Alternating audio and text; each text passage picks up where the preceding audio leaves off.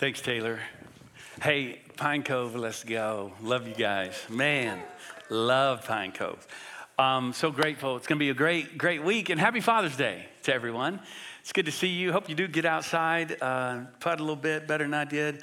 But today we're going to talk about Jesus, the better leader. You can go ahead and turn to the book of Hebrews, all right? Everybody grab your Bible and look at we're going to be in the third chapter ultimately as we're in this series. We've called it Better, and today we're going to talk about how Jesus is the better leader. It was way back, 1688, during what was called the Glorious Revolution in England, when James Francis Stewart was among many who were claiming that they were the ones to ascend the throne and be the leaders. It was a wild time, different families, lineages, lines, all the things. And it was Queen Anne then later addressing Parliament, and she said this. She said, "From Dunkirk the ship left and the Pretender was on board," referencing him. And that stuck. So he's now known as the Old Pretender. And now anyone, it's a term that was used for anyone who would seek to be, at the height of leadership or the rightful heir, anyone who claims to be the legitimate leader, posturing for leadership, pretending to be the leader.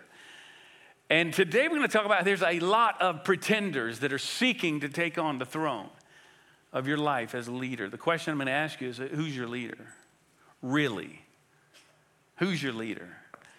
Because we've got a lot of people. Again, we got people in our culture, claiming to be the leader, right? I mean, we see it in a democracy. We see it politicians claiming to be the rightful leader or not, to be the legitimate leader, or those in charge are not legitimate. Maybe at your workplace. Like, okay, on the org chart, you claim to be a leader. You're not a leader, or someone who rises up thinking they are, maybe on a team or whatever else. And you've seen it, kind of power plays, right? It's like, we see it in the culture. I mean, LeBron claiming to be the GOAT when we all know Jordan's the GOAT. Things like that. I mean, we just see it where people are trying to take on, claiming their rightful place. And the writer of Hebrews is going to say, as he said, okay, we started in chapter 1 where he says, hey, Jesus is a better guide. He's better than prophets. He's better than anyone who's come along. He's better than angels because he's not just a messenger. He is the message. And then he says in chapter 2, he's invited us then into a better family. And here we're going to see that Jesus is the better leader. And we're going to see three things in this passage that I want you, if you take notes on sermons, I know all my Pine Cove people are. He's the best leader because he's loyal. Okay, that would be like an understatement. He's faithful. He's the lead architect, and ultimately, he's Lord. And so what I want to do is read the text. You've got your Bible with you, and I just want you to listen to it. Then we'll unpack it as we do every week. All right? Chapter 3, Hebrews 3. Follow along with me. Therefore, and this is like the second, third, therefore. We're going to see him throughout Hebrew. He's saying, okay, all that's been said up to this point. Therefore, holy brothers, you who share in a heavenly calling, consider Jesus, the apostle and high priest of our confession, who was faithful to him who appointed him, just as Moses was also faithful in all God's house. For Jesus has been counted worthy of more glory than Moses, as much more glory as the builder of a house has more honor than the house itself. For every house is built by someone, but the builder of all things is God. Now Moses was faithful in all God's house as a servant to testify to things that were to be spoken later. But Christ, literally, Messiah, is faithful over God's house as son. And we are his house, if indeed we hold fast our confidence and our boasting in hope. Okay, so first thing I want you to see is that he is loyal. He is loyal. Check it out. Therefore, again, holy brothers. Now I want to stop here for a sec. We had a lot that's been spinning around in the news this week. This word here is literally brothers. Now, it's the male plural. We need to see that. Oftentimes we read scripture and like if you're like a woman or a girl here, brother, okay, what about sisters? What about us, right? And oftentimes we can kind of lean that way. Well, he was just talking to men, I guess. Like men, because men are leaders and men are no. It's the masculine plural. And here's the thing I want you to see. As you read scripture, and where you see it says brothers, sometimes it's translated brothers and sisters, but this is literally and often brothers, holy, set apart brothers, all of us. And then when you see the word son often, and it says sons and daughters often, but here's the thing. This is a radical shift. Jesus came, you know this, he turned cultural norms of males and females upside down. Roles even to say, hey, everybody is in the family of God, and at the foot of the cross, everyone is equal. And this past week, we heard some of the craziness going on at the Southern Baptist Convention. Now, you may not follow all that, but they doubled down, the leaders and, the messengers, doubled down to say, okay, women can only hold certain roles and positions in the church. And here, I just want to pause and say this. If you're a guest, some of you are new here today, we are here to empower and equip all men and women, boys and girls. Jesus did not genderize the Great Commission. Jesus, and look at this, when he doles out gifts in Ephesians 4, in 1 Corinthians, other places, God does not dispense his gifts according to whether you're male or female. We know that the sons and daughters will prophesy, as it says in Job. We see this in Acts when it's talking about Pentecost. What's going on here? Everyone is being raised up. It's why Paul says in Galatians 3, there is no Jew nor Greek nor, well, look at this, slave nor master, slave nor free, and there's no male or female. Now, he's not saying that there's not male-female distinctions, binary distinctions of the sexes. What he is saying is he's making cultural comparison there, contrasting cultural comparisons to say, this is exactly what he's saying. In Christ, that's literally, in Christ, we are all the same, equal at the foot of the cross. Now, do we have different, roles or places where we serve? Here's the thing. And today we're going to talk about dads, okay, being leaders. We need more dads to step up as leaders. But women are leaders as well. I mean, you could argue, you think about your own home. It's the way we define leadership, I think. Oftentimes, mom is the leader in the home, frankly. And by the way, Jesus, the most powerful man in the room, shows us what a leader does, and he gets on his knees and he washes the disciples' feet.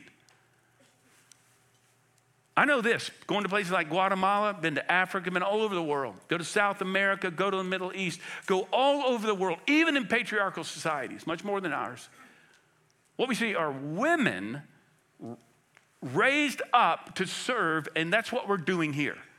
Girls raising up to see women and others leading in the church, and we need to do more. We need to double down. And now we need to say, no. We're going to be the church that says we're going to raise up others. Now, we say it this way. Our tribe, is the Texas Baptist. It's our state convention. If y'all don't know anything about Baptists, what's up? We need to learn more. In fact, we do implicitly, without you knowing it. We're always talking about what are our distinctives as believers first, okay? But we need to hear again, there's no hierarchy in the body of Christ that always leads to some craziness. If you want to learn more, and let me challenge you to do this. I've spoken into this a lot through the years. We're going to do so as we move forward here. But you can go to our website. You can see it there, pcbc.org/women's roles. I want you to go there. Learn more. Please learn. Be educated, okay? You can find also a sermon there that I've preached sometime back on this whole issue, even my journey through the years, okay? So look at this. The writer says we all share in this heavenly, higher, now future calling. But here's what he says. I want you to catch this. He says, consider, okay? Consider. Look at. Now this is important. It's why, you often hear a pastor or someone say, well, the Greek says, and you're like, isn't it translated here? Like, why, what? Because Greek was the most highly inflected, most definitive language ever in history. God chooses it to write the New Testament. And here we have this prefix, it's kata in the Greek, which means down or into. This is saying, look at, go all the way thoroughly, distinctively, definitively into this. We would say this, get to the bottom of it.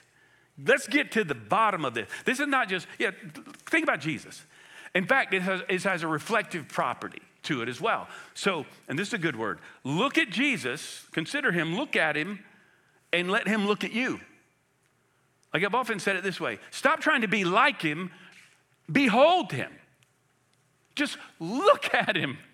And that's what we're always trying to do in our worship. And even through our preaching, you'll see it today. That's what the writer's doing. Look at Jesus, consider Jesus. So we look at, this is how we read God's word. When we're going through our dwell reading plan, you read God's word, you look at God's word, you let it look at you. That's what's going on here. How is my life impacted by what I'm reading? Let the Bible read you. And then decide, somebody's going to win out here. I'm going to let God's word win out in my life. Okay, pause there because that's really important what he's saying. Look intently at Jesus. Look at him. He's going to say it throughout. But even here, what does this look like? What are we looking at? Did you catch it? What are we looking at? We're looking at his beard? What are we looking at? Look at his robe? What are we looking at here? Two things, two roles. He has been faithful. He's loyal in two roles specifically. Do you see him? What are they? Apostle and what? Y'all can help me out a little bit. My Pine Cove friend. Apostle and high priest, right? Apostle and high priest. Now, I want to pause here because this is so important. And then applications to dads, if you're tracking with me, moms as well, anybody who's in leadership. Leadership is influence.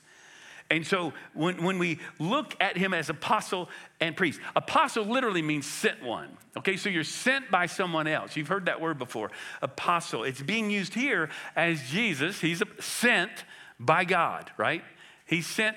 Watch this. Moses was also sent. Moses was faithful, as he notes. But Jesus comes from God, is God in the flesh. God among us, the incarnation. So he comes to us, and Jesus said this over and over again in his ministry. Like, I'm from the Father. I don't do anything but what the Father tells me to do. And so in Luke chapter 4, when Jesus begins his ministry, you know this passage. He's quoting from Isaiah. This is where the first time he almost got killed for saying, this is me. Okay, in Luke 4, he says, the Spirit of the Lord is upon me because he has anointed me to proclaim good news to the poor. He has sent me, there it is, to proclaim freedom to prisoners, recovery of sight for the blind, to the oppressed, to set the oppressed free, to proclaim the year of the Lord's favor. So in that sense, Jesus is an apostle. The only place he's called an apostle, by the way, in the New Testament or anywhere. And he represents God among us. But look at this. He's also the high priest. Don't miss this. He's from God, representing God to us, and now he's representing us to God. Right? So the writer's going to say, Moses, okay, give him props, but Moses represents the law. The law shows us who God is and how holy he is, and shows us, as Paul writes in Galatians 3, Romans, other places, the law shows we can't do it. And you're like, well, that's kind of a dirty trick. No, he's showing us we can't live up to his holy standards. The law only reveals our sin. I've said it this way, it's like having a bad hair day or a bad hair life. And you wake up and you go, man, my hair's looking bad today. And I got to fix this thing. The mirror shows you your hair's looking bad. But you don't pull the mirror off of the wall and go, dang, I got to fix this hair. It's not designed to fix your hair. The law shows your problem. It doesn't help you with the problem. The law shows you God's holiness. It does nothing to help you bridge the gap. And so Jesus comes, he serves both. You tracking with me here? So this is why he says he's an apostle and high priest. And look at this. This is our confession. This is our confession. This means what we affirm. It's what we've been taught. It's what we believe. He's the great leader. Jesus is the better leader because he's the one loyal to how and why God has sent him. Only in Jesus do we have heaven coming down to earth coming back now in Christ back to heaven. How do we live this out? Pause for a moment for application along the way, right? I want to challenge you. It's a word for our dads here. How do we live this confession out? First, you receive it by faith. Not by works of the law, by trying to be good enough, but by faith for the finished work that Christ has already accomplished. But here's the other part of this. Have you confessed your faith? Have you proclaimed your faith? Like we've had baptisms recently, we'll have more next week. When we say, okay, what is your profession of faith? You're professing the confession. your belief, out loud and in person in front of everyone. I want to ask you, have you been baptized? Not as a legalistic thing to jump through. It's not salvific. It's not going to get you to heaven. But watch this. I've talked to so many people who question their salvation, question the assurance of their salvation, and don't live in the power of the Spirit, I believe in large part because they've never proclaimed their faith publicly to others through baptism. Again, not a magic thing, but it is a big deal. If you've never been baptized, follow question. Why not? Why not? You proclaim your faith, proclaim your confession because it drives a stake in the ground and says, I am with him. I have died to myself. Watch this, the cruciform life. I'm raised, I'm totally forgiven. I'm coming out now to live totally for him. That's my confession. He is, here it is, Lord of my life. He is leader of my life. Often I talk to children about what Lord means. It means he's your leader. And he's the only leader that you're going to follow of all those who seek to pretend to be leaders, who seek to ascend to the throne of your heart, of your life. Jesus is better. Dads, this is a word for you. Have you been baptized? If not, why not? Lead the way, Dad. Moms, do the same. Jesus is anointed. He's sent from the Father. Listen, I would say this. Jesus is a man under authority. Dads are under authority. Moms are under authority. We're all under the authority. Jesus said, all authority has been given to me.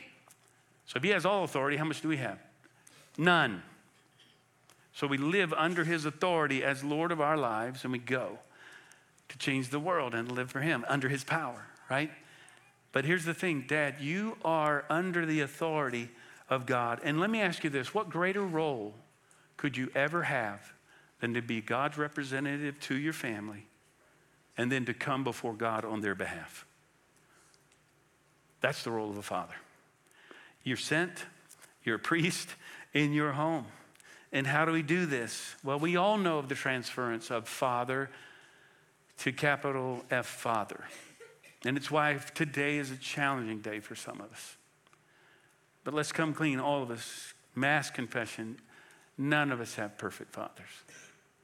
We got one, and none of us are perfect fathers. My prayer this morning has been, and throughout the day, that Dad, you won't feel beat down today. We want you to be raised up, encouraged. I'm going to challenge you, but I want you to be encouraged. How do you be a good father? How can you be a good father? You run to the Father and his love, knowing that Jesus represents you to him, and he has come for you. I'd say this, how can you be the best father possible in your life and in your family? Always a two-word challenge on Father's Day. Be there. Be there. You can't father from a distance. See, error increases with distance. And to be present, gang, listen, we talk about this a lot here. Attention is the beginning of devotion. Focus is the beginning of impact and influence and love. Jesus focused in on whomever God put in front of him, the Father put in front of whatever came about. And here, this is true for you. Dads, listen, when you're present, be present. Not on your phone, watching the game. Be present. Come down close, even as Jesus did for us. How can you be an apostle? Here it is. Follow the way of Jesus. Proclaim good news to them. Proclaim good news to your children. When they mess up, there's forgiveness. Give them liberty. Set them free from the things that put them in bondage. Whether it's a poor body image or lack of confidence or a pull towards addictive behavior or performance or the approval of others. Help them recover sight. Let them see the love of Christ in you. Show them the glory of God in creation. And through kindness and love that dominates the home, set them free from oppression and teach them to war against the oppressor. Teach them to see the temptations that come their way. Help them overcome those things. And again, help them overcome cultural expectations. for men and for women, for boys and girls. Give them a safe place and proclaim the year of the Lord's favor on their lives. Pray for them. Love them without condition. Your home is a safe place in a world that doesn't always seem secure and safe. Be a priest for them. Pray for them and with them. Listen, dads, parents, how do you teach a kid to pray? How do we all learn to pray? By praying with someone else. Pray with your children. If you want your kids to graduate ultimately or be sent off, and if you don't send them off, you failed. But when you send them off, then you want them to follow the Lord when you're not around. Teach them to pray. How? Pray with them. You want them to know God's word. Are you in his word? Do they know that you're in the word? And again, the Dwell reading plan is a perfect thing to do for kids who are older, who can read. Read together. Talk about it. Like the scriptures tell us, even Deuteronomy 6:4, the Shema. Talk about it when you sit down. Talk about it when you rise up. Talk about it when you go to bed. And listen, the best thing you can do, dads, for your kids, love their mom. That's it. It's why in Ephesians 5, Paul says that the men are to die for their wives, to die to themselves. He says, out of reverence for Christ, we often get this wrong, submitting to one another out of reverence for Christ. There's mutual submission in the home. So kids get a front row seat to this gospel reenactment in the home. Dad dying to himself. Mom doing the same, being like Jesus, right? We often talk about servant leadership, particularly as men and Father's Day or whatever, and we leave off the servant piece. Do your kids see you serving mom? Showing respect to her, showing respect to them. You want respect, but are you giving respect? You see, Jesus is the one who shows the way. He's the apostle, he's priest. He's called us to do the same, even among our friends, single adults and young people. We can do this. We can be loyal as he is. So he's loyal. Watch this. Secondly, he's the leader. He's the lead architect. He's the one. Now the writer shifts to argue that Jesus is better than Moses. Look at verse 3. For Jesus has been counted worthy of more glory than Moses, as much more glory as the builder of a house has more honor than the house itself. Now the analogy here starts to, wait, what? For every house is built by someone, but the builder of all things is God. Now, we read this and we go, well, of course he's better than Moses, right, in our context. Remember, these are Hebrews. They are Jews, have come to Christ under persecution in a global context, city context, and they're being challenged to go back to the law more than anything. Like, let's just go back. This is getting hard. And I talked to a rabbi not too many years ago, and I was saying, hey, tell me this, I'm curious. Where does Jesus come into play? I kind of knew what the answer was, but does he come into play at all, like in your theology? Or he said, he doesn't come in, he was kind, but in any way. Meaning, Jesus is irrelevant to me. Now for the Jew, Moses was the one, we read it this week, didn't we? He's the one, he was chosen by God. He was amazing. He was like a friend of God. He confronted Pharaoh, as we read this week in our reading plan. He led the people out of Egypt. He brought the law. Again, he was the GOAT, like by a long shot. He wrote most of the Old Testament. Moses was the man, but Moses was a sinner. We know that. Jesus was perfect. Moses delivered the law. Jesus fulfilled the law, lived it out, the very heart of the law. And so again, we go, well, of course he's greater. Moses was a member of the household of God. Jesus is the owner of the house, of our house, and of our house here in the global church. There are several applications here. First, you don't own anything. We need to be reminded of this. Everything you have is his.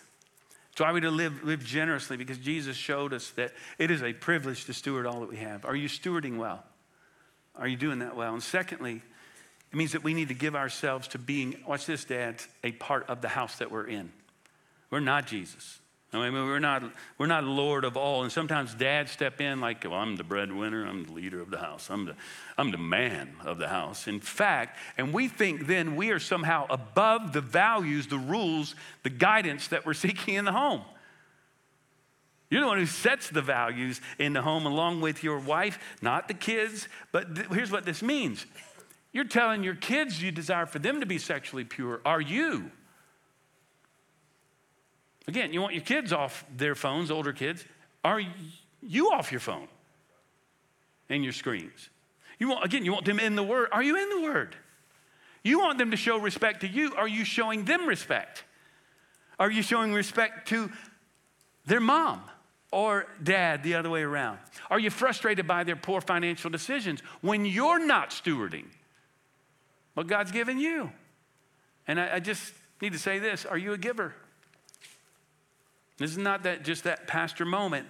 I'm telling you, friends, regular giving and generous giving to a point where you go, everything belongs to God, and I'm going to give to him first.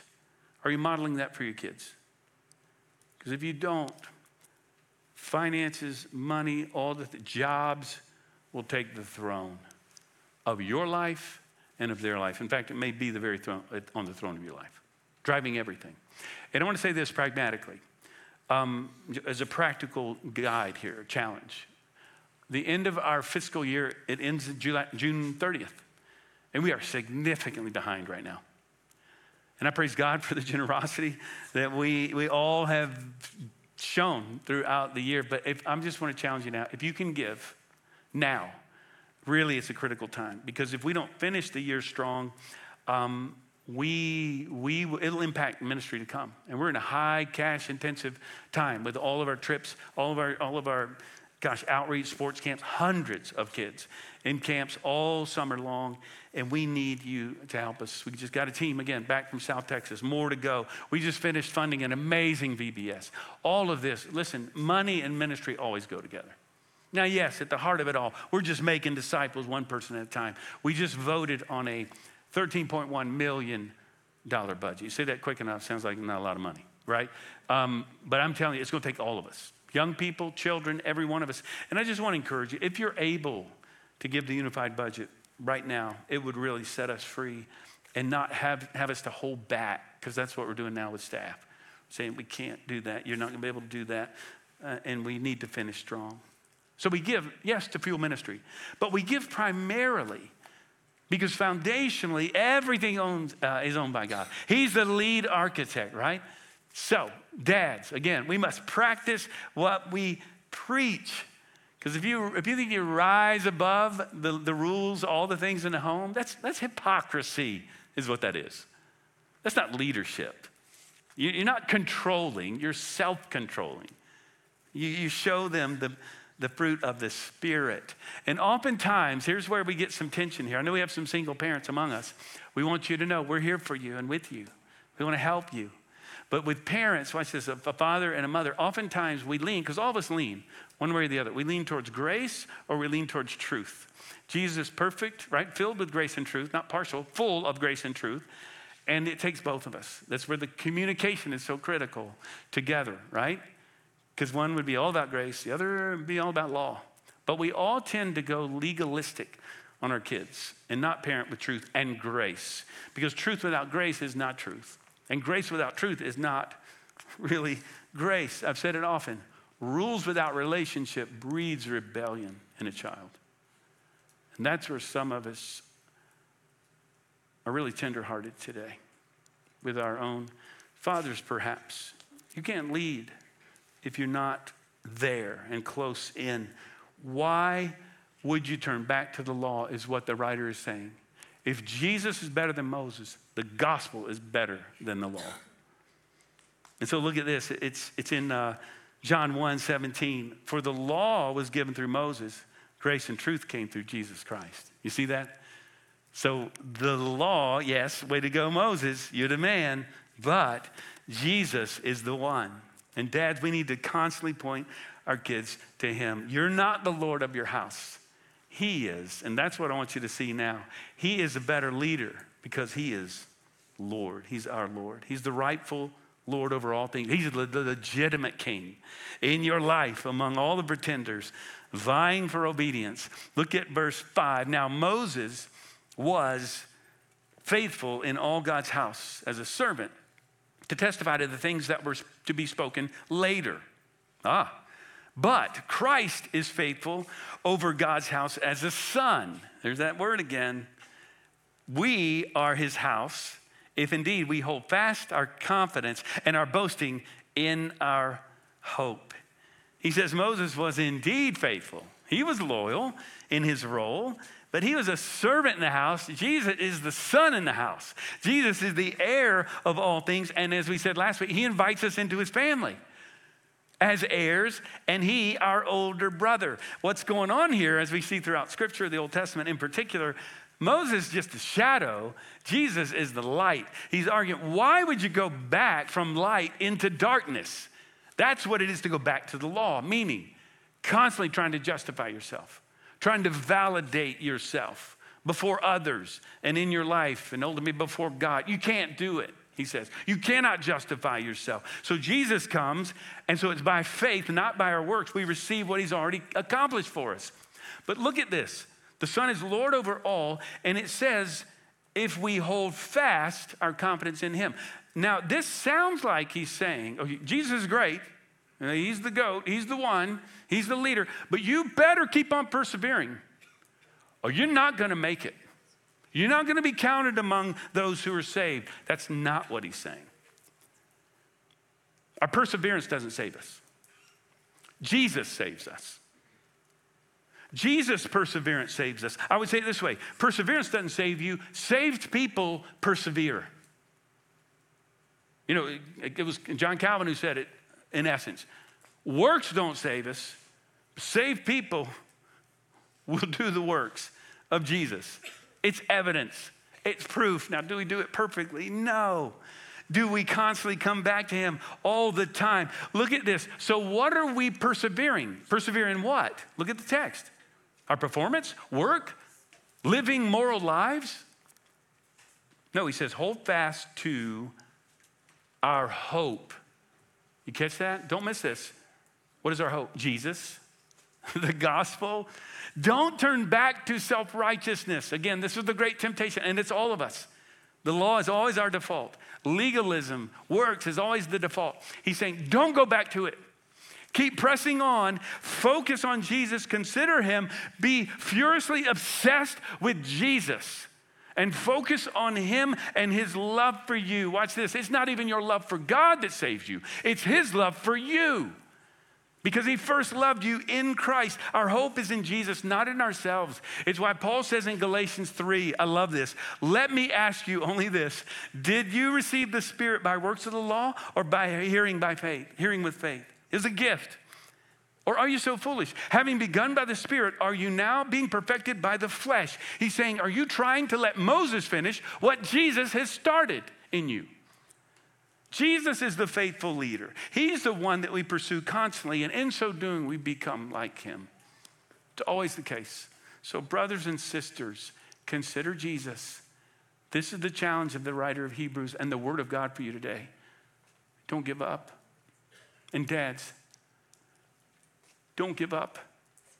You hear it often. It's not how you start, it's how you finish. And when you fall down, and we all will, get back up. Keep pressing on. Don't give up. And the pressing on is to continue to pursue Jesus with all you've got, with all the competing time demands that you have as a father. And it's hard to be a father these days. It's hard. Jesus didn't talk about balance. He talked about the pursuit of one single thing. Seek first the kingdom of God and his righteousness. Everything else will find its place. Jesus is worth it all. Don't return to religion because then you abandon Christ. He's called you to pursue him. And you may be here today and going, man, am I really saved? You can settle that today. And if you're like me, often I'm like, Lord, I'm sorry. I wish I was further along. I thought I'd be further along by now. Don't give up. And keep running to the grace of God. that is yours in Christ Jesus. Romans 14:9, I'll close with this. For to this end, Christ died and lived again, that he might be Lord, both of the dead and of the living. We're going to close our service in a special way today. We're going to sing a song together of the Father's love. But dads, moms, young people, children, don't let any pretenders come after you or take the throne of your life. And there are a lot of them out there. And most often the pretenders, they seem like legitimate leaders. Let me ask you, what is it for you? What is most often tempting, challenging you to take on the throne of your life, to be leader of your life? Because for some of us, it might be your children. And I've said it before, you make them leaders of your home, you find identity in them, it'll crush you as you crush them to be all that you want them to be, and they're not going to be. Maybe it's maybe it's a spouse. Maybe it's boyfriend or a girlfriend. Maybe it's the pursuit of those things. Become a driver for you. Maybe it's your job, which is why you can't be there. Who's pointing a gun at your head? What's driving you? See, we've made a lot of pretenders the leaders of our lives.